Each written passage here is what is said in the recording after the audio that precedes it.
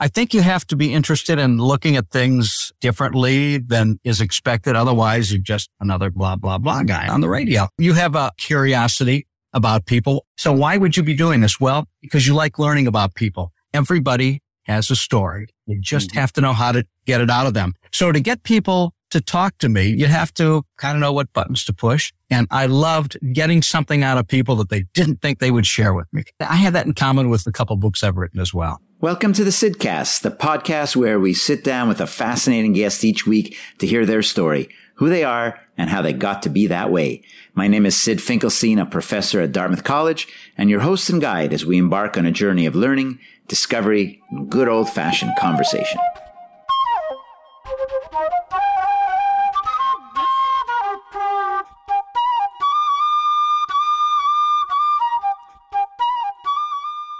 The Sidcast is nothing if it's not about stories. And I love to find people that have not just an interesting story to tell, but interesting stories to tell. People that have just done whatever they've done in their career and would be kind of the ideal person to have a long lunch with or go for a long walk on a pleasant day. And my guest today on this episode of the Sidcast qualifies on both of those scores. His name is Mike Morin. He is a broadcaster. He's a radio guy. He's been on the radio for decades. In New Hampshire, in particular, he's written for various newspapers and magazines, including the Boston Globe. He's written a couple of books, one of which is called 50 Shades of Radio, which gives you a bit of a feel. And he's a good guy. He's an interesting guy. And I don't even remember how I came across Mike. I think I read something about him in a magazine that had an article about New Hampshire personalities. And I thought, boy, he is interesting. And I don't think this episode is going to disappoint. We'll talk about how he got onto radio in the first place. I mean, how do you start on radio? You hear all these stories over the years, this background of people. How do you get on the radio? What does it mean to be on the radio today anyways? I mean, you're listening to a podcast now after all, aren't you? It's a form of radio, except that you control the dial and the time and the playback speed and everything else. And you have an almost unlimited number of things you can listen to via podcast and digital radio for that matter. So it's really kind of interesting to think about the radio business, to think about Mike's role in there. I think he started in radio when he was 19 years old, and he jokes about how he made more money as a janitor at McDonald's than he did in the radio business. But he made it his life. He made it his career, been heavily involved. He's interviewed, being in New Hampshire with the primaries, being early in New Hampshire being the first real primary for, just about forever, except maybe 2024, as we recently heard about some changes in the offing where New Hampshire will be early, but not quite as early as before. But in any event, with New Hampshire being really a primary place for retail politics, for people to become known, everybody who's running for president goes through New Hampshire, goes through the radio stations, and he's interviewed everyone, Mike Morin has, including Barack Obama, and he has an interesting story to share about that as well. He's all about the stories, and I love that, and I think that's one of the reasons why people like to listen to this podcast as we get into all kinds of topics, but I try really here to be his foil and say, okay, what about this? What about that? And tell me about that and tell me about this. And he comes through. So it's a fun podcast. We're getting close, by the way, to the end of season 4. This is episode number 152. After this one, there will only be 2 more. And then it's time for my seasonal break from the podcasting business as I go off and do many, many, many other things. So hope you enjoy this episode. I know I really did, talking to Mike Morin. And here he is on the Sidcast. Welcome to the Sidcast. This is Sid Finkelstein, and my guest today is Mike Morin. Hello there, Mike. Thanks for having me on. Nice to see you and hear you. It's great to have you on. I don't really have a lot of other people from New Hampshire other than maybe a few Dartmouth professors here and there. So right. That's a treat. We're going to talk about your career. We're going to talk about some of the lessons learned along the way. We're going to talk about radio business. You're a somewhat new podcaster. Now that, of course, is rhetorical because everyone is a somewhat new podcaster. It hasn't been around that long. This is my 4th season, but that still is not exactly a veteran. And, whatever else comes up, I know you had a chance over the years to talk to some pretty cool people, including President Obama, and we'll want to hear about that as well. So let's start at the beginning. When did you know or think you wanted to be on the radio? Well, I'm not sure how old you are, Sid, but I'm reasonably sure that you don't remember a show in the 1950s starring a host called Warren Hall. And I can't even remember the name of the show, but it was on TV in the mid-50s. And I remember watching it. And this guy would come out from behind a curtain and start talking to people. So I started doing that for my parents in the living room. And of course, every kid is adorable doing stupid stuff like that. And that just slowly progressed into, I guess, a need to feed my being in front of people, Jones, that I apparently need. So by the time I was 11 years old, that eventually morphed into wanting to do radio because going to private school, I had to take a bus because that's just the way it was. But then we moved to a new location, no bus service, had to ride in the car with my parents. And that's when I heard morning radio in Detroit, which is a great market for really cool things. So I heard it every day and I thought, man, these people are having fun. I need to do that someday. That's when I was 11 and I am still doing it today. So we're going to take a quick tangent because you said Detroit is a cool place for new trends. Tell us a little bit about that. What's in that category? Back then, Detroit was still pretty much a thriving metropolis. A lot of bad things have happened since then that I'm sure people have heard about. But even today, as a rebuilt city in many ways culturally, and I think food is one area in the downtown, Greektown and other portions, farmers market area, that's really become very popular. But also homesteading in Detroit kind of surprised me, where some of the homes that have been torn down, the lots are available and people can pick it up for $10,000 and build these beautiful homes. And suddenly you're living in a new neighborhood. There's even a HGTV show where these guys, these builders, they go into neighborhoods and these little cracker box houses, kind of like the one I grew up in, and they redo it and they do like a whole block at a time if they get enough people on board. So people are rediscovering Detroit. Sounds like you have a soft spot for the city. It's a lot of years since you lived there, I take it. It is. I do have a soft spot because it gets beaten up a lot and I understand it. And some of that is deserved, but I have lots of great memories. I left for my real radio career in 1974, 75. So it's been many, many years. I don't live there. I only get back maybe once a year. Not even all my family lives there. They moved on to Chicago, San Diego, and other places. A few of them are still in the Detroit area. Did you grow up a baseball fan? I did. In 1968 was... It's exactly what I'm thinking about. Yes. 1968, it was the Cardinals and the Tigers, right? That was the era of Bob Gibson with a 1.1 ERA or some crazy number. It wasn't good enough. Mickey Lolich and all these superstars. Right. Yeah, you're right. And of course, the biggest star that season, Sid, was a pitcher by the name of Denny McLain, a name that you didn't mention, but I'm sure that you remember. So Denny McLain has a very checkered past and has done some not really good things. However, I've forgiven him because in the last few years, I have been able to MC a fundraiser every year of the New Hampshire Baseball Dinner, which happens in Manchester. And for a couple of those years, Denny McLain was one of the nostalgia baseball players they brought back. And I got to meet him and talk about him as he was on the dais with some other really big stars. And so that was kind of cool for my childhood. I got to hang out and actually talk in front of 1,000 people about Denny McLain. So when you were listening to talk radio in your parents' car, I mean, so you liked it, you thought that was cool. Do you have, any recollection of like, what were you hearing? Just these guys, probably two guys, right? On the radio, talking, having a good time, providing information, doing kind of cool stuff. Maybe you could draw out what that feeling was like at that time. Yeah, I think you described it well in a very kind of innocuous way. I don't recall anything other than the host of the show, whose name was Fred Wolf. What's interesting about Fred Wolf, besides the fact that he was able to engage an 11-year-old and make me want to listen, the fact he also hosted a weekly network bowling show, which has been a big part of my life, actually. A big fan since I was 5 or 6. And he was the host of this show that I watched every week. So when I got a little bit older and suddenly I'm hearing him on the radio, that had an added, I guess, attraction for me as well. So, Mike, what did your parents do? My mom was a stay-at-home mom of 7 kids. I'm the oldest. And my dad was a draftsman, then became a sales engineer in the automotive business in Detroit. And who doesn't work for the auto industry? Although not as many as the old days. So 7 kids. Wow. Any other kids go into radio or some of the more public-facing things you've done? No, most of them actually went on to become successful, unlike myself.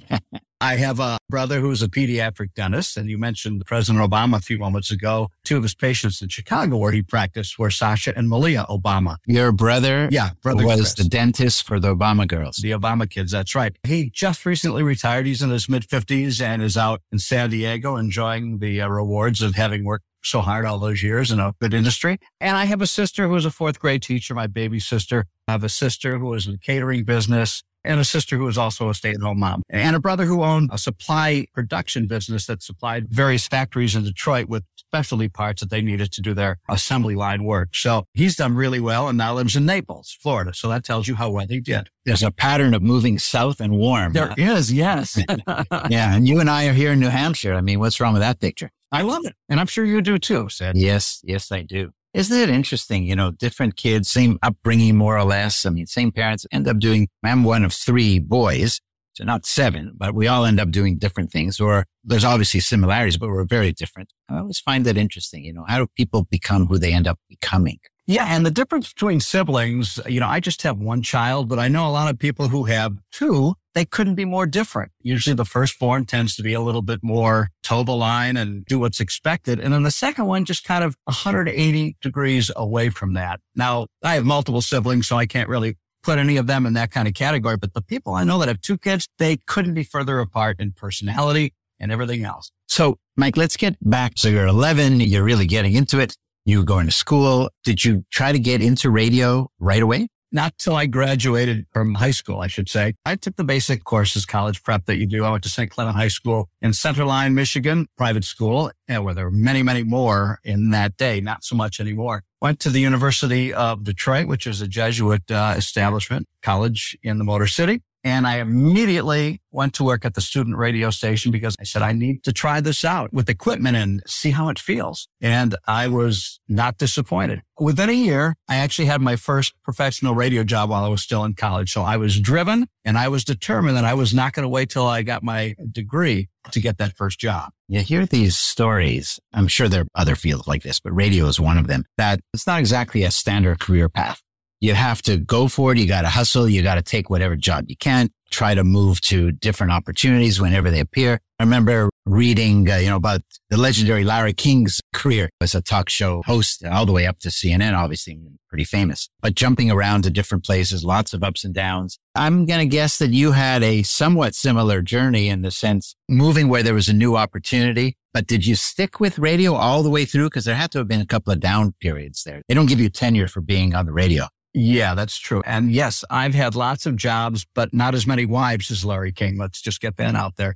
I enjoyed living in places like Toledo, Ohio. I know you're jealous, Sid. Then I moved on to the nation's first all-comedy radio station, which was really cool in Washington, D.C., then up to New York. So you can see that I'm circling around the northeastern part of the country, then to Boston, then to New Hampshire, then retire, back to work, retire, and I'm back to work. I'm not very good at retirement, Sid. Boston's close enough. It's a suburb of New Hampshire, we like to say, not the other way around. Right. But how'd you end up in New Hampshire, really, of all the places you could have ended up? It truly is, the adjacency. I had been in Boston and after 13 months got swept out of my job that I actually read about in the morning paper that day, the Boston Herald, that my partner and I were going to get tossed out. And we did. We had fun with it, though, before it happened. I got maybe 5 or 6 months severance pay and said, well, there's no real rush. Let's just take a breather because I've been getting up doing mornings and that takes its toll too when you're up at 3 o'clock in the morning.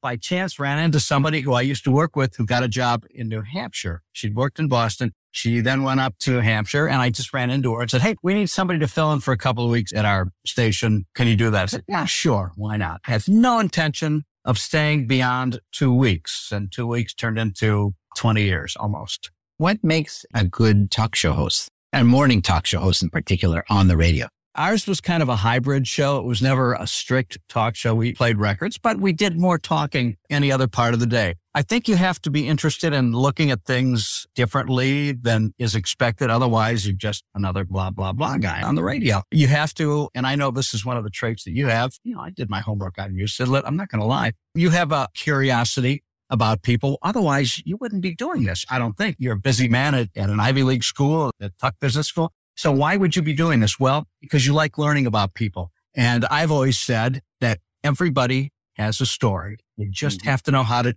get it out of them. So to get people to talk to me, you have to kind of know what buttons to push. And I loved getting something out of people that they didn't think they would share with me. I had that in common with a couple of books I've written as well.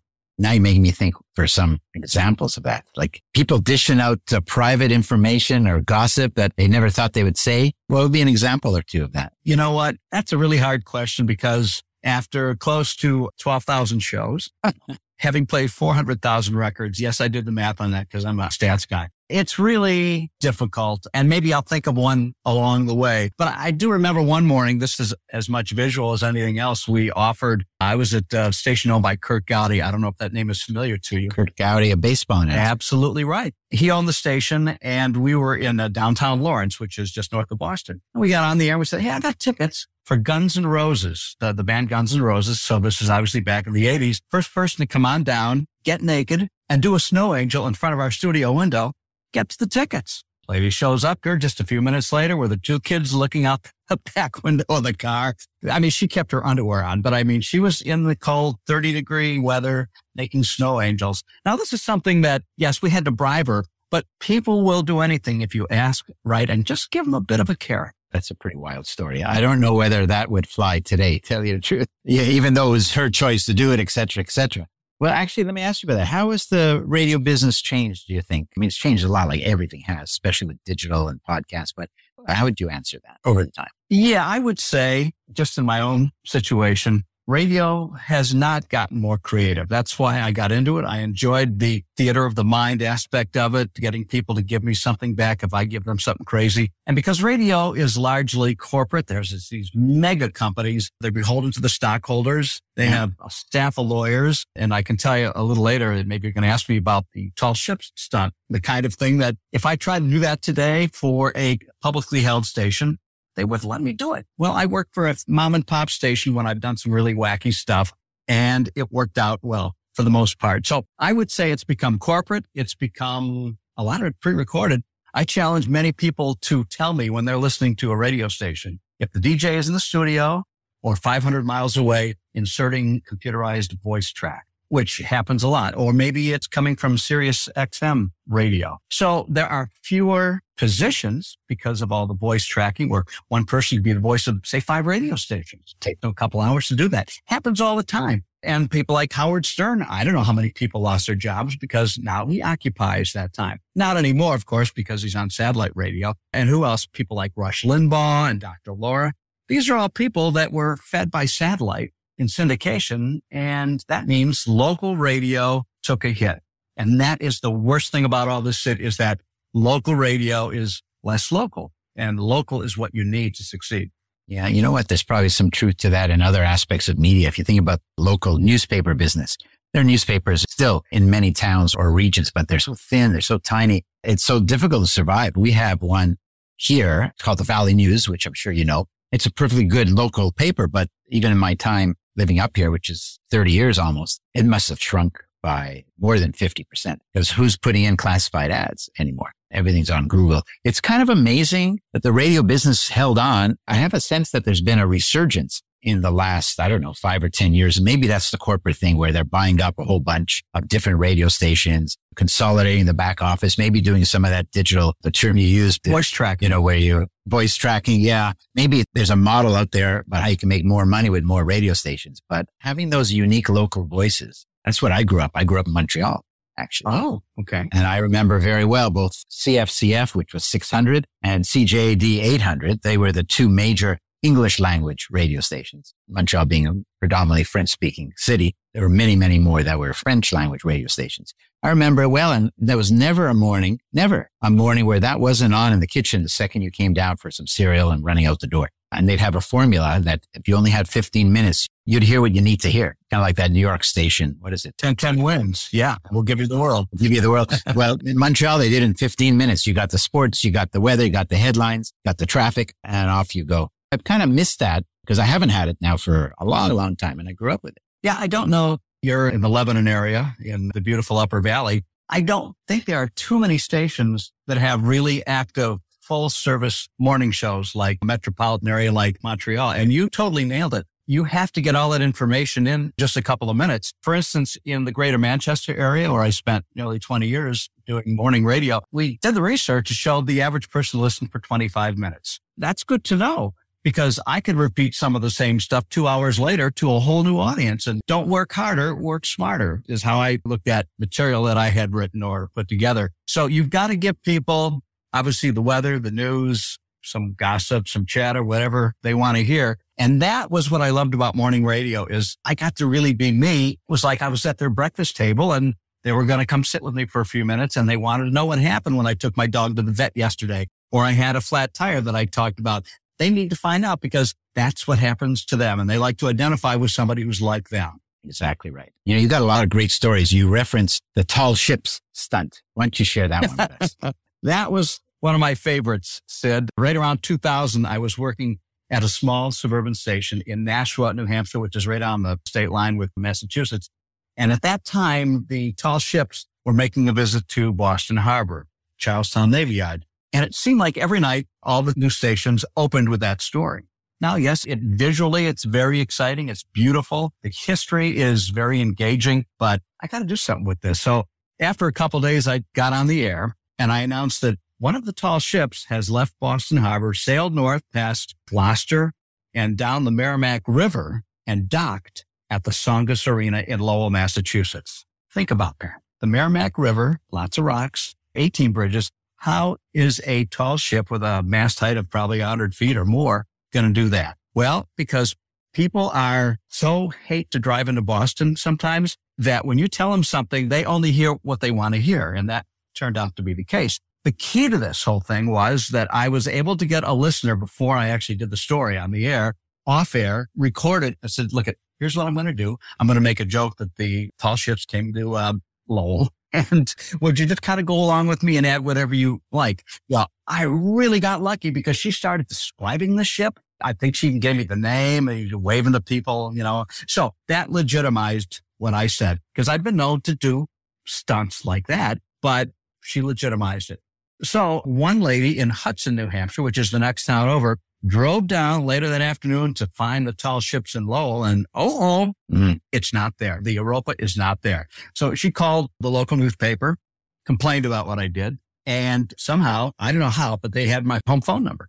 So the Nashua Telegraph, who I write for now, but didn't then, called me and asked, what's the deal? And I said, look, I can't comment on that. You'll have to talk to the manager. I don't speak for the station. We hung up with the reporter, called my boss, immediately said, hey, look, I think we can get some mileage out of this. Go along and say that you're suspending me, that I did an irresponsible thing, a la War of the Worlds, although not with quite the same intensity. And so I ended up on the front page above the fold of the paper the next day. And what's interesting is there's a picture of my face, and in the background, you see all these boxes of tea, Tetley tea bags and Salada, because I announced that I'd being suspended for doing this. And so one guy came down with hundreds of tea bags and couple boxes, dumped them in the parking lot, his own Boston Tea Party to protest me getting suspended. So it worked better than I ever could have imagined. Nobody got hurt. And I did take that day off. So I drove to Connecticut, Foxwoods, and made $200 playing blackjack. That sounds like a win-win. But now I'm going to just ask you, I guess you're known as a funny guy, so you've done other stunts that you just described. But what about the concern of breaking that bond, if you will, with listeners? Because you fooled them. One woman didn't like it that complained, but I guess it's the balance. How many people are laughing along with you versus how many people are saying, that guy's a jerk. He shouldn't have done that. Oh, I'm sure there were a few of those, but I think for the most part, after a 35-year run doing stuff like this, people kind of knew that would happen. If it was the first day they listened, then they probably felt like they were had. But people who had followed me from other stations where I had done crazy stuff like being buried alive and some other stuff thought, oh yeah, it's just another Mike Morin prank. Just another one. Yeah. And actually what you're just describing is really pretty light compared to some of the Howard Stern, because you mentioned him, some of the things he's done over the years. I think it's still while he was in the radio and then at Sirius XM. But now you're telling me you were buried alive. So, okay. Oh yeah. You're still here. We're looking at you. Yes. It didn't work. I have 6 more lives, Sid. I've burned 3 so far. So somebody came to me in 1989. I'm working for Kurt Gowdy at his station. And they said, we wonder if you would allow yourself to be buried alive for 48 hours in a box under recyclable trash to call attention to recycling. We were kind of ahead of our time there. So, I asked a few questions. I said, sure, I'll do it. And they did pay me for this, by the way. In full disclosure, it wasn't just me, hey, Greta Thunberg early. So they buried me in this box and all kinds of people showed up. And of course, it made the papers because nobody does this. The thing I'm finding, though, is people are horrified because most people are claustrophobic, which I am not. So I was in a box a little bit bigger than a coffin. I could sit up. There was a camera where my feet were looking toward me so people could actually come and visit and see me on a TV monitor. But the kind of cool part of it is they had this guy named Dr. Silkini. Think a carnival barker. All right. So if that doesn't tell you that this is just a big scam, but we are calling attention to the environment. So part of the thing was, and as a picture in my book, 50 Shades of Radio, I'm doing it. I'll try to describe it. I was much younger then and had a much stronger abs and core. He actually had me lay between two chairs where my head was on the edge of one chair and my heels on the other. So there was nothing supporting my body. I could never do that now, by the way. So he starts talking to me in a hypnotic trance, and I have been hypnotized before, which is one of the coolest things. So I knew that I could give myself over to him. And he says, make your body as rigid as you can. You know, your rebar, your cement, your all this stuff. So while he's talking to me, I feel just some very light touching on my stomach. But I didn't open my eyes because I was really focused. And about 10 years later, somebody showed me a video of that. Nobody told me this. The guy was walking on me, on my unsupported body. Wow. He had suggested so successfully to me that I become as rigid as possible. And blew my mind because I'm a little guy. At the time, I probably weighed 140 pounds. And he was about my size, as I recall. But still, that could never happen to me. He was walking on top of your stomach. Yes. And on the unsupported part. Unsupported. And you didn't know that was happening. No, it just felt like a very light, somebody was rubbing my stomach. No. It is kind of amazing. I have to find some, I don't know what it is, brain scientists to explain how, please do. Physiology. How is this possible? I understand the power of the mind. I understand you might believe you can do it, but you could believe that you could jump 100 feet in the air. You're not going to jump 100 feet in the air, whether you're hypnotized or not. Well, that was my next promotion, but we'll save that for the next interview. So you've also interviewed, speaking of, a lot of interesting people over the years. And we'll talk about President Obama in a moment. But okay. Who are some of your favorites? Yeah, that was a good one. Morin, if you remember him, the talk shows. Morin. Is he crazy in person the way he shows on TV? Or that's an act? This was actually over the phone. I saw a number of talk show hosts. I got to interview Jay Leno. It was right after he took over for Johnny Carson and had the big public brouhaha with David Letterman. Thing is, Jay Leno grew up in the town right next to Lawrence. He grew up in Andover. And so I was actually going up to the Grammys in California in 1993. And we said, let's see if we can get Jay Leno. He just took over the Tonight Show. So while we were there, I got to go into his office and interview him. And he was a little cat and mouse about the Letterman thing. I probably wasn't as good of an interviewer as maybe I am now or should have been. So that was very memorable. Tony Bennett was terrific. That one was in person. And what's funny, this was also at the Grammys. There were 4 or 5 stations invited to be there. We were one of them, and they put us in a hotel ballroom so we could set up our equipment. Howard Stern was there. There was a station from Buffalo. We were there, and maybe a couple of others. So Tony Bennett comes in because he's associated with music, of course. And as soon as he's done and he walks toward the door, all of a sudden the whole crowd just goes, whoosh, following him over there, being led by the band Kiss, who I also had a chance to interview while we were there. And that's actually not a juxtaposition you might think of ordinarily, Kiss and then Tony Bennett. Although Tony Bennett and Lady Gaga have become quite a team. That was something to see Lady Gaga not that long ago. Right? Oh, yes, with Liza Minnelli. It was really something to see. And the fact that so many people remarked on it tells you something about the discourse of modern society. You know what I mean? What she did is what any good person should do in that situation. But it's rare now, especially for someone that's that famous that's expected. And that was right after the bitch slap from Will Smith to Chris Rock. That happened just moments after. So it was counterbalancing the ugliness of what happened a few moments before. Did you ever have any interviews where it just didn't work, no matter what you tried to get someone to kind of get out of their shell or tell you what you wanted to know? Oh, yeah. I got a couple of them for you. One was Mario Lopez. Oh, he was on Saved by the Bell, of course, and he's one of the hosts on Extra. He was promoting something. So I'm trying to talk to him, and he sounds like he's out of breath. Well, he was on a treadmill and had no interest in talking to me. I didn't take it personally. He was on a treadmill while the interview was going on. Yeah, it sounded to me. He was doing something that was making him breathless, and he didn't acknowledge, hey, just give me a second to catch my breath, grab some water, and we'll continue. No, just do the interview because my agent scheduled it and, it wasn't very good. So I didn't air it because I pre-taped almost all the interviews so I can cut them down and just give them the best. Morning radio, you got to keep moving things along. Then there was Keith Emerson. There was a 70s band, Emerson, Lake and Palmer. Oh, yeah. I remember them. So I was going to interview him. He was in England, which is like 5 or 6 hours ahead of us. And I call him up. It's probably 9:00 here, 2:00 there. This little voice answers the phone. Hello. Hi, this is Mike Morin. I'm calling from the U.S. I have an interview appointment with Kate. Is he there? Well, he is. He's sleeping right now. It was his elderly mother. Well, could you please get him up for me? Okay, I'll see if I can wake him. He's a rock star. He's supposed to be sleeping at 2 p.m.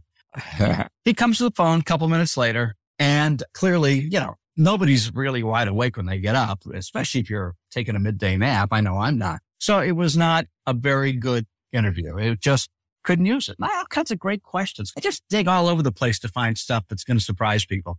So I got nothing out of that, never aired it, but I did learn a lesson.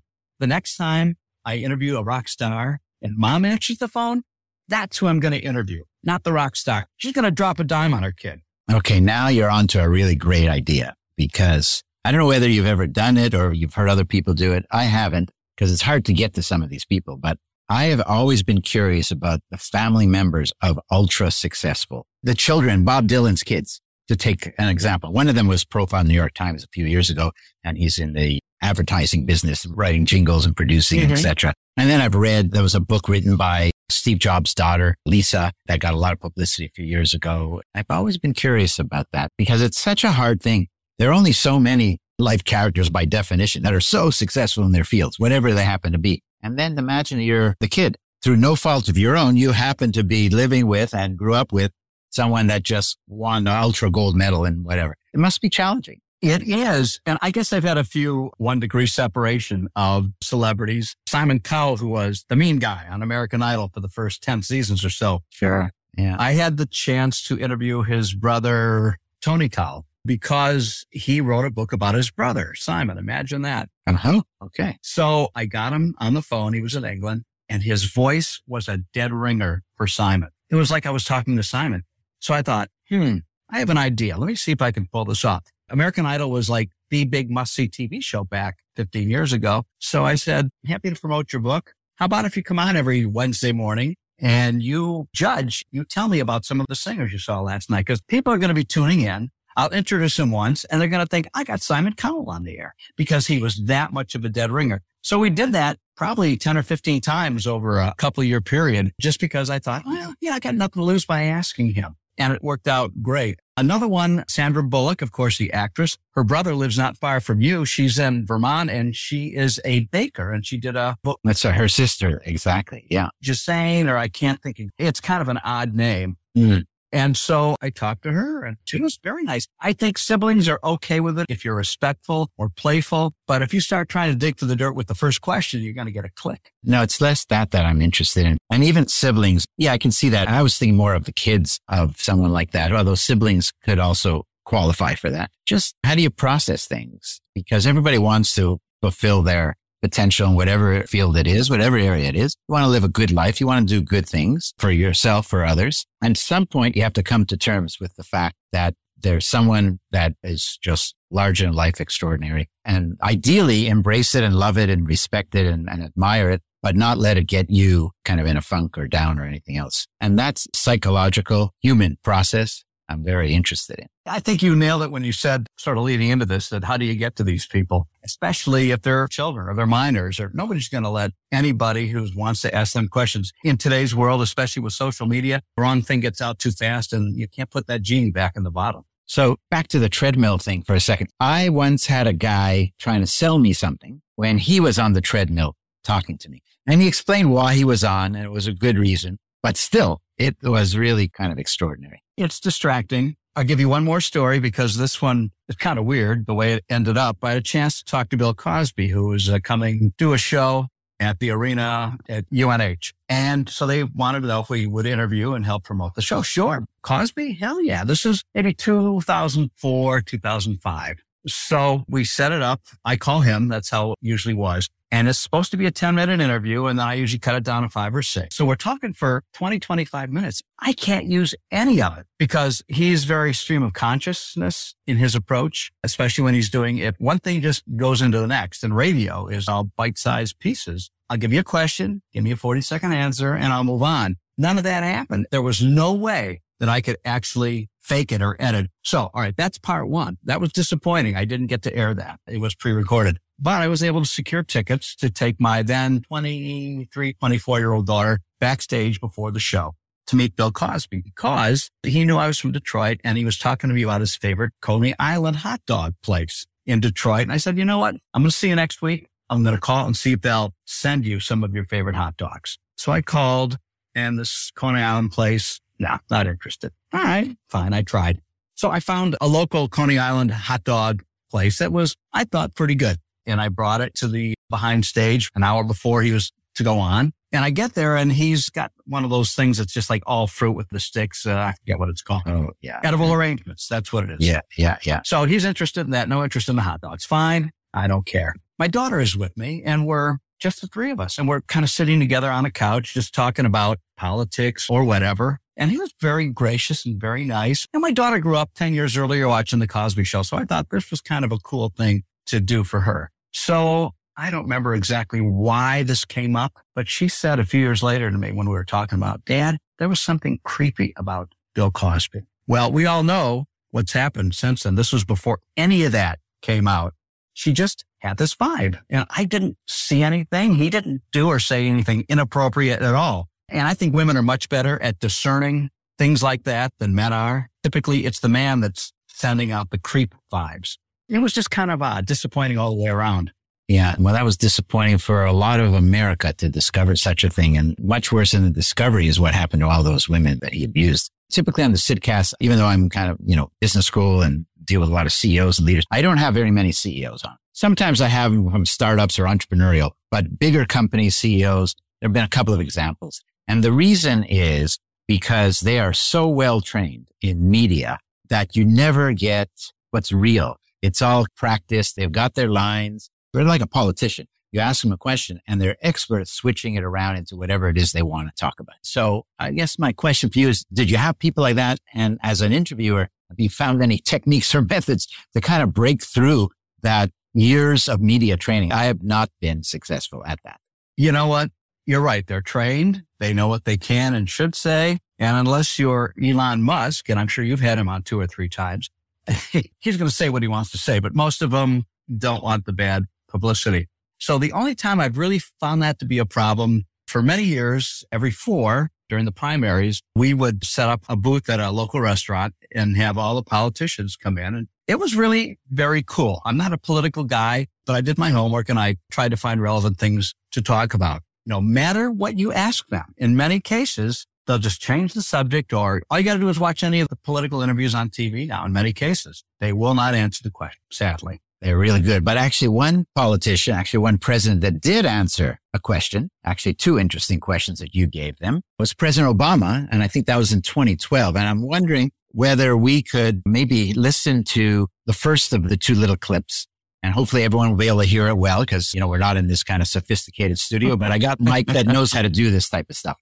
So let's play. Maybe you could set it up and then play the clip and then we can talk about it. Okay. So yes, I've interviewed a couple presidents, got to talk to Joe Biden during the last primary in New Hampshire, which wasn't very successful for him. But after that, he was off to the races. But in 2012, I guess one of President Obama's people reached out. We were a big station and WZID still is. And so a handful of local stations around the country were invited to interview President Barack Obama on the day before the actual election, re-election in his case. He said, sure, we'll do that. I can put that on my resume, check that box, interviewed a sitting president. But I talked to my partner, Tracy, and we decided that we need to kind of break the mold and ask him unexpected questions, hoping that he wouldn't feel disrespected. Now, I know that, and this is one of the tricks I've learned over the years, is when you interview people, you give them 1 or 2 kind of softball questions and let them get comfortable with you. So I'm pretty sure we did that. But then we said, Mr. President, my partner, Tracy's daughter, Taylor, is in the studio with us. She's 12 years old.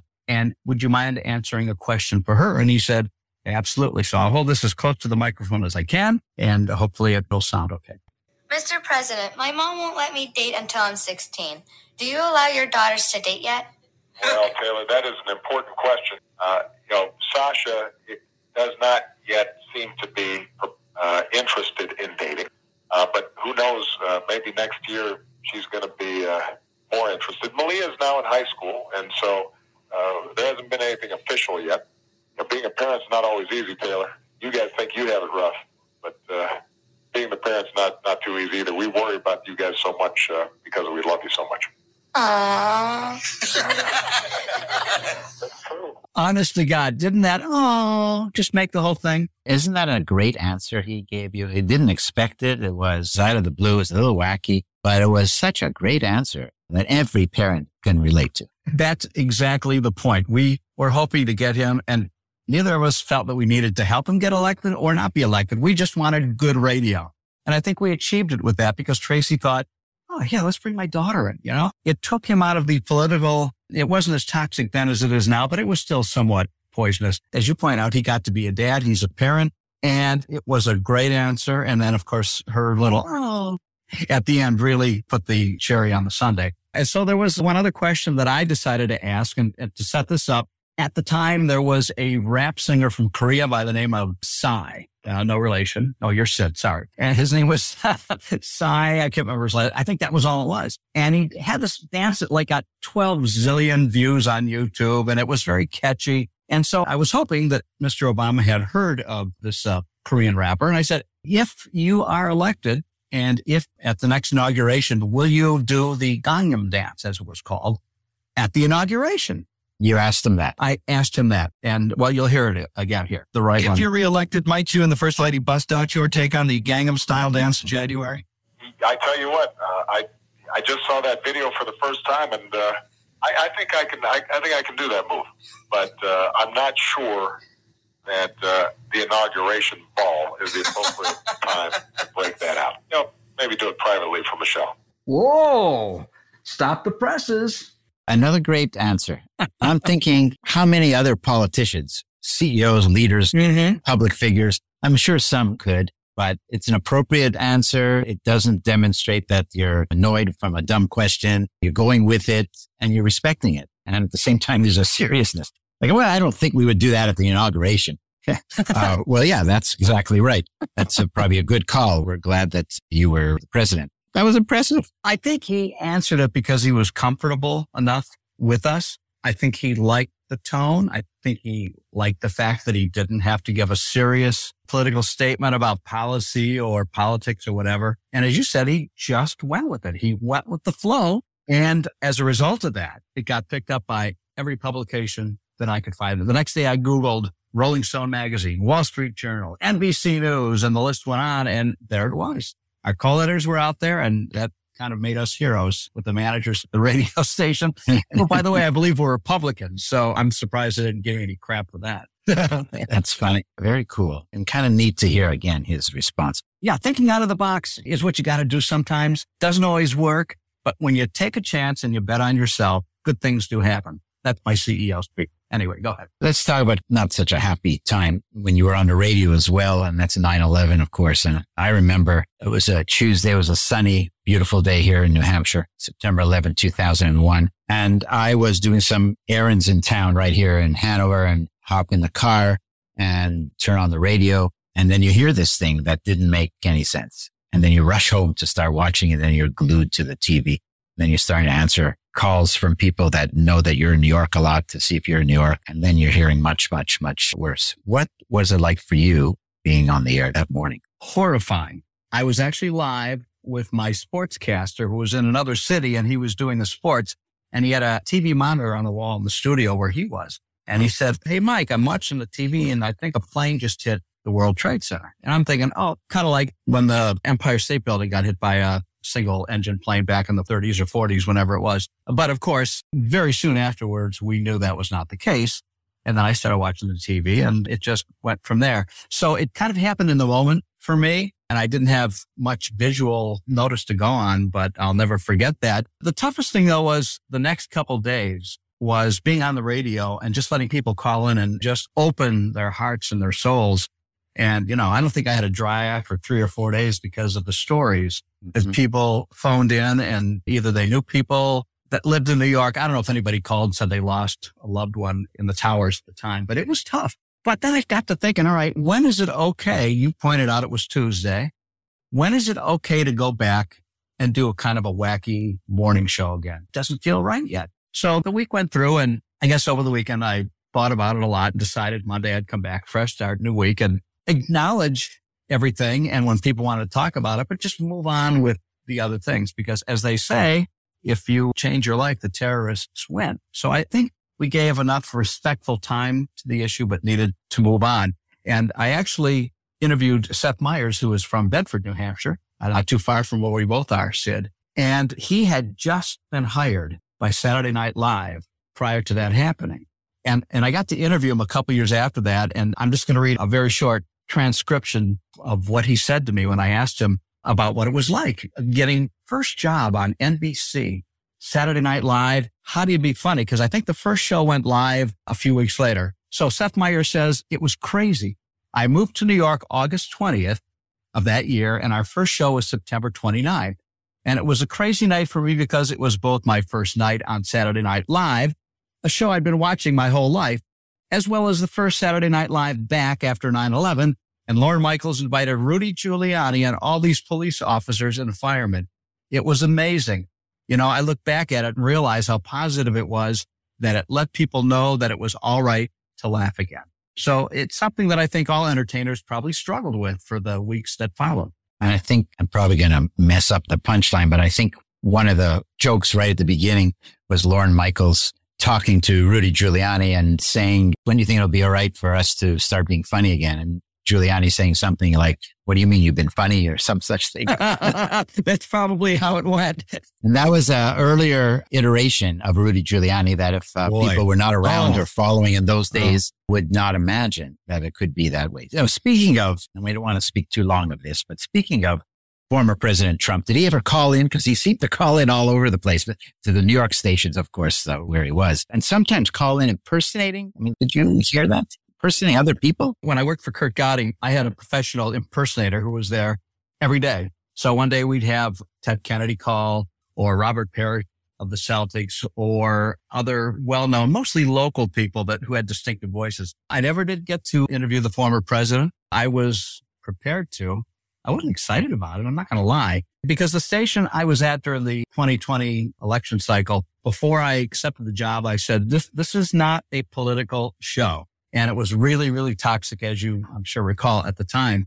So I said, please don't book any politicians. I will not interview them. Because first of all, no matter who you have on, you're going to upset half your audience. I'm pretty apolitical. Yeah, I could get into an argument, I suppose, but then there's going to be a lot of people that say, oh, gee, I didn't know you felt that way. I don't like you anymore. Because people won't accept you for your views these days. They just accept you if they like you or not. So they respected that. Now, we did have Governor Chris Sununu and a couple of the senators, Hassan and Shaheen, on, but that was during COVID, and they were presenting information for public consumption on what they should be doing, and it was very important. So I did make exceptions for that, didn't ever talk about politics, but I told the owners of the station, can't do it. It's not going to work out well. This is an entertainment show. As soon as you flip the switch to politics, you're losing half your audience. You know, you mentioned Governor Sununu, so you may have interviewed or knew Colin Van Ostern, who was the Democratic candidate for governor, and he lost to Sununu. He was a former student of mine, in fact. Oh, no kidding. Yeah. And he is also on this season of the Sidcast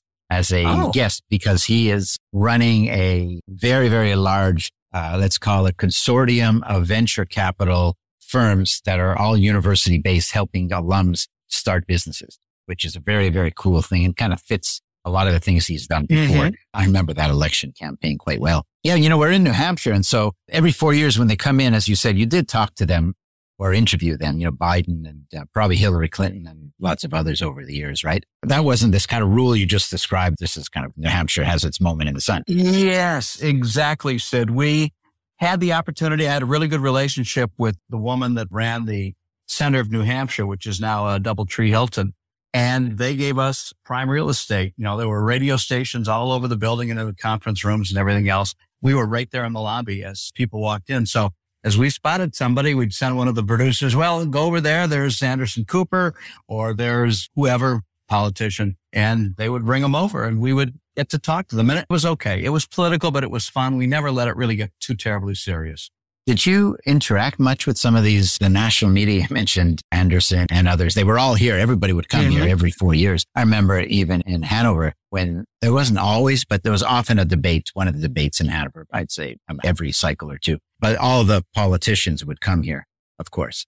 But for the presidential debates, everybody would be here. The national press would be here. I mean, the whole town looked different because of all the trucks, with the satellite and all the rest. And I always got the impression, they would come in. It's New Hampshire, how quaint, how nice, it's freezing, do their thing and then leave. And they'd have their stories about famously independent citizens of New Hampshire and the voters, and they'd be in the coffee shops and all the rest. It's almost like you could take the media, 75% of what the media does in any election cycle, and repurpose it 4 years, 8 years, 12 years, 16 years later. Right. I don't know that they really get at, maybe it's not that important to them, but they really get at what is really going on here in these tiny states where people live in freezing cold weather and stay here and create. I feel like there's a missing story there. I mean, maybe that comes out in your shows because you're New Hampshire based. Also, just to continue before I let you kind of comment on this, finish my soliloquy here. During COVID, so many people have moved to New Hampshire, Vermont, Maine, lots of other places, including these small places, and have discovered what life is like. Some no doubt left when they discovered what mud season looks like and what February can be, that February lasts, 100 days, and this type of thing. Anyway, what do you think about all that? What's your sense from over the years seeing all this up close? It's all just marketing. They're only here because they really have to be. They know that there'll be cameras everywhere. And you're right, Sid. You look up and down Elm Street in Manchester, and it's just, you can't squeeze anything in between all the satellite trucks. And you run into them when you don't expect to run into them. And you talked about the media people. I had a chance to interview the late Peter Jennings after weeks of trying to get that one finagled, but he was going to be there. And he came up to the little coffee shop we were at, and Katie Couric was there, and all the politicians. They get it. They know it's retail politics. Yeah, but there's been constant every year. Well, this is going to be the last year that New Hampshire and Iowa are going to be the first two stops in the political season. So that scares the heck out of New Hampshire people, because the Secretary of State recently resigned after 30 or 40 years, retired. And now we don't know. This new guy's going to fight for it the way that the previous Secretary of State did.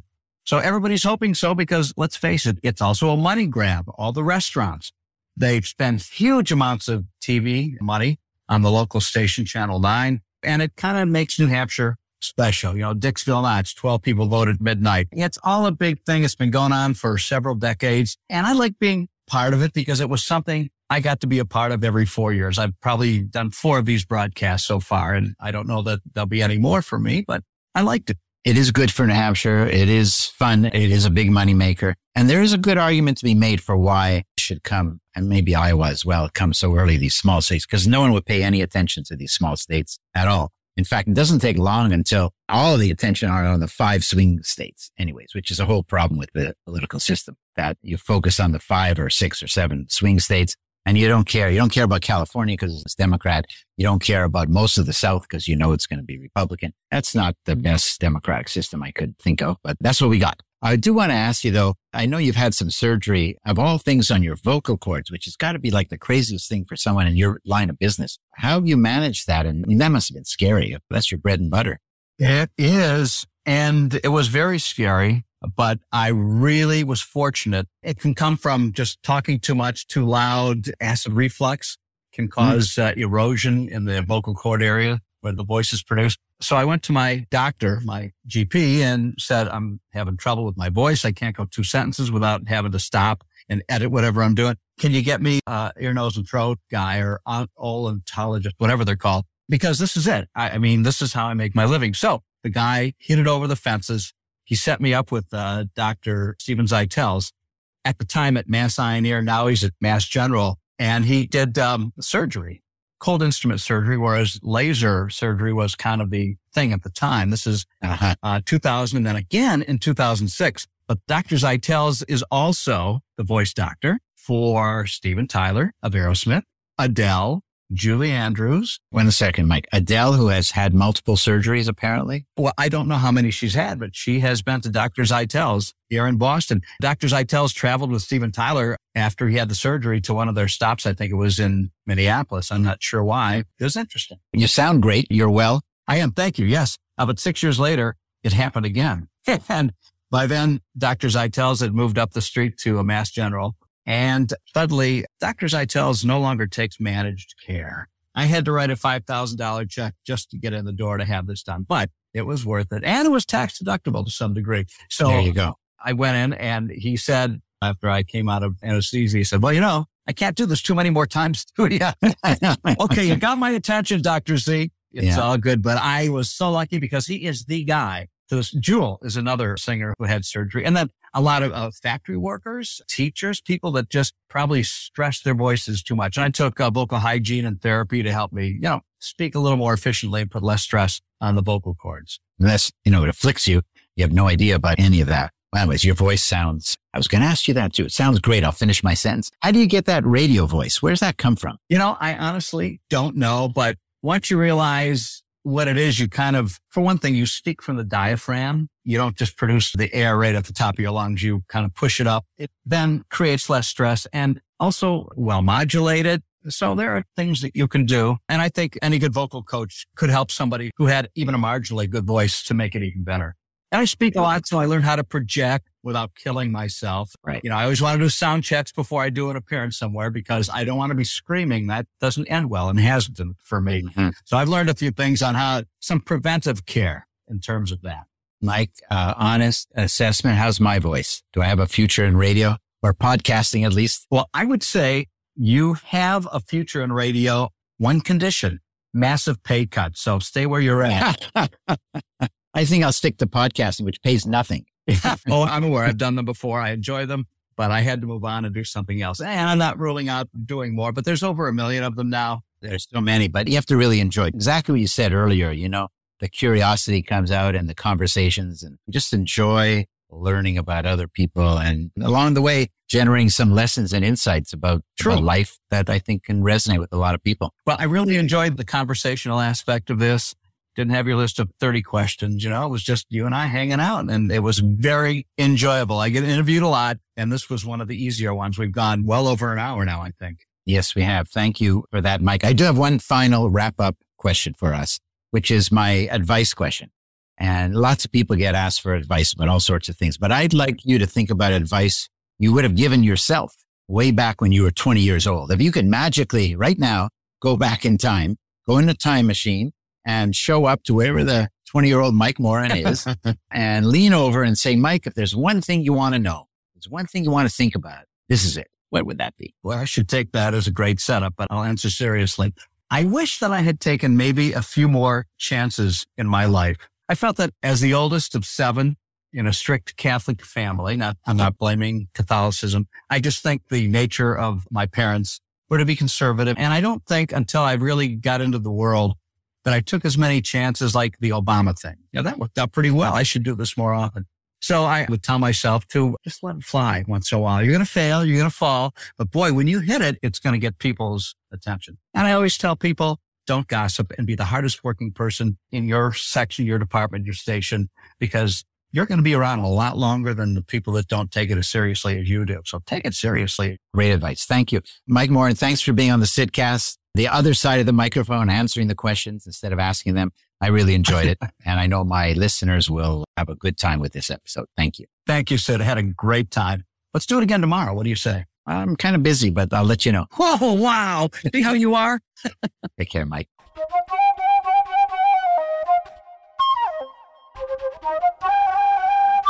Thank you for listening to the Sidcast. I am really excited to be bringing you season 4 and very appreciative that you've chosen to listen to this episode. If you haven't already, please subscribe to the series and you will never miss a single new episode. The Sidcast is growing. We have more listeners than ever before and more stories to share. This idea I had 4 years ago for real conversations with real people, informal and informative, well, it's taking off, and that is thanks to you. I welcome all feedback and would love to hear from you. If you have any questions, suggestions for guests, or any suggestions at all, please contact me via our website, www.thesidcast.com, or email me directly, sidfinkelstein@gmail.com. If you like what you heard, I hope you'll tune into another one of our episodes, and please consider giving us a 5-star review, and especially share with others who you think would enjoy and benefit from the show as well. The Sidcast is produced by the Podcast Laundry Production Company.